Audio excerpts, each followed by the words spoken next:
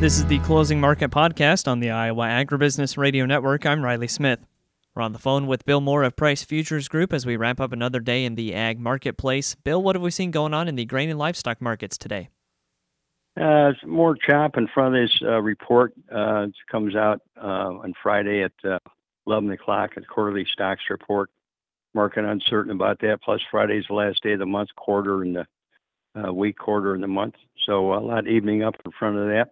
Harvest is gaining steam. Should be some pretty good progress as of Monday. Producers are not selling the market. They're storing it. So the market's going to want some grain pretty soon. Exports have not much going on this week outside that outstanding sale on Monday of 1.6 million metric tons of corn to Mexico. That was a positive.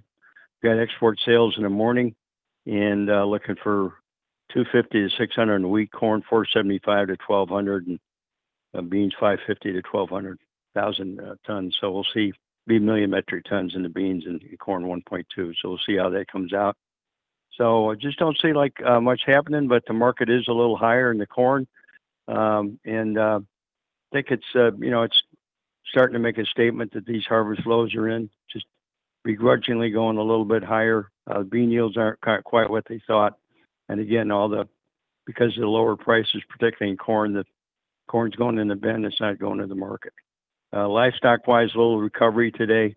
The market, the biggest problem the question is demand, particularly with the stock market taking a big hit yesterday. Shows a lot of question about demand, particularly with cattle at record high prices. Will the consumer continue to support that when he has a cheap pork alternative? So the jury's out on that. All right, Bill, lots of great information today. For those of our listeners who would like to get in touch and learn more and even check out your newsletter, how can they do that?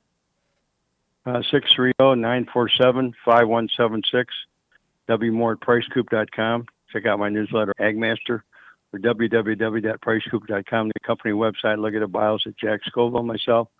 Both been here a long time. We love to help you out. That again was Bill Moore of Price Futures Group. We'll go ahead and take a look at the closing market prices.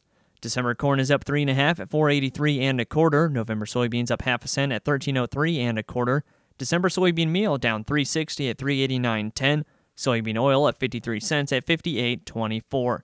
Chicago wheat down 9.5 at 579 and a half. Minneapolis spring wheat down 15 3/4 at 750 3/4. Kansas City hard red wheat down 16 even at 694 and a half. December oats up 4 1/4 at 437 and a quarter. On the Merc, October live cattle up a dime at 184.90. October feeders down 162 at 252.25. October lean hogs up 50 cents at 82.12. October pork cutout up 40 cents at 92.65. Class 3 milk down 12 cents at 16.86.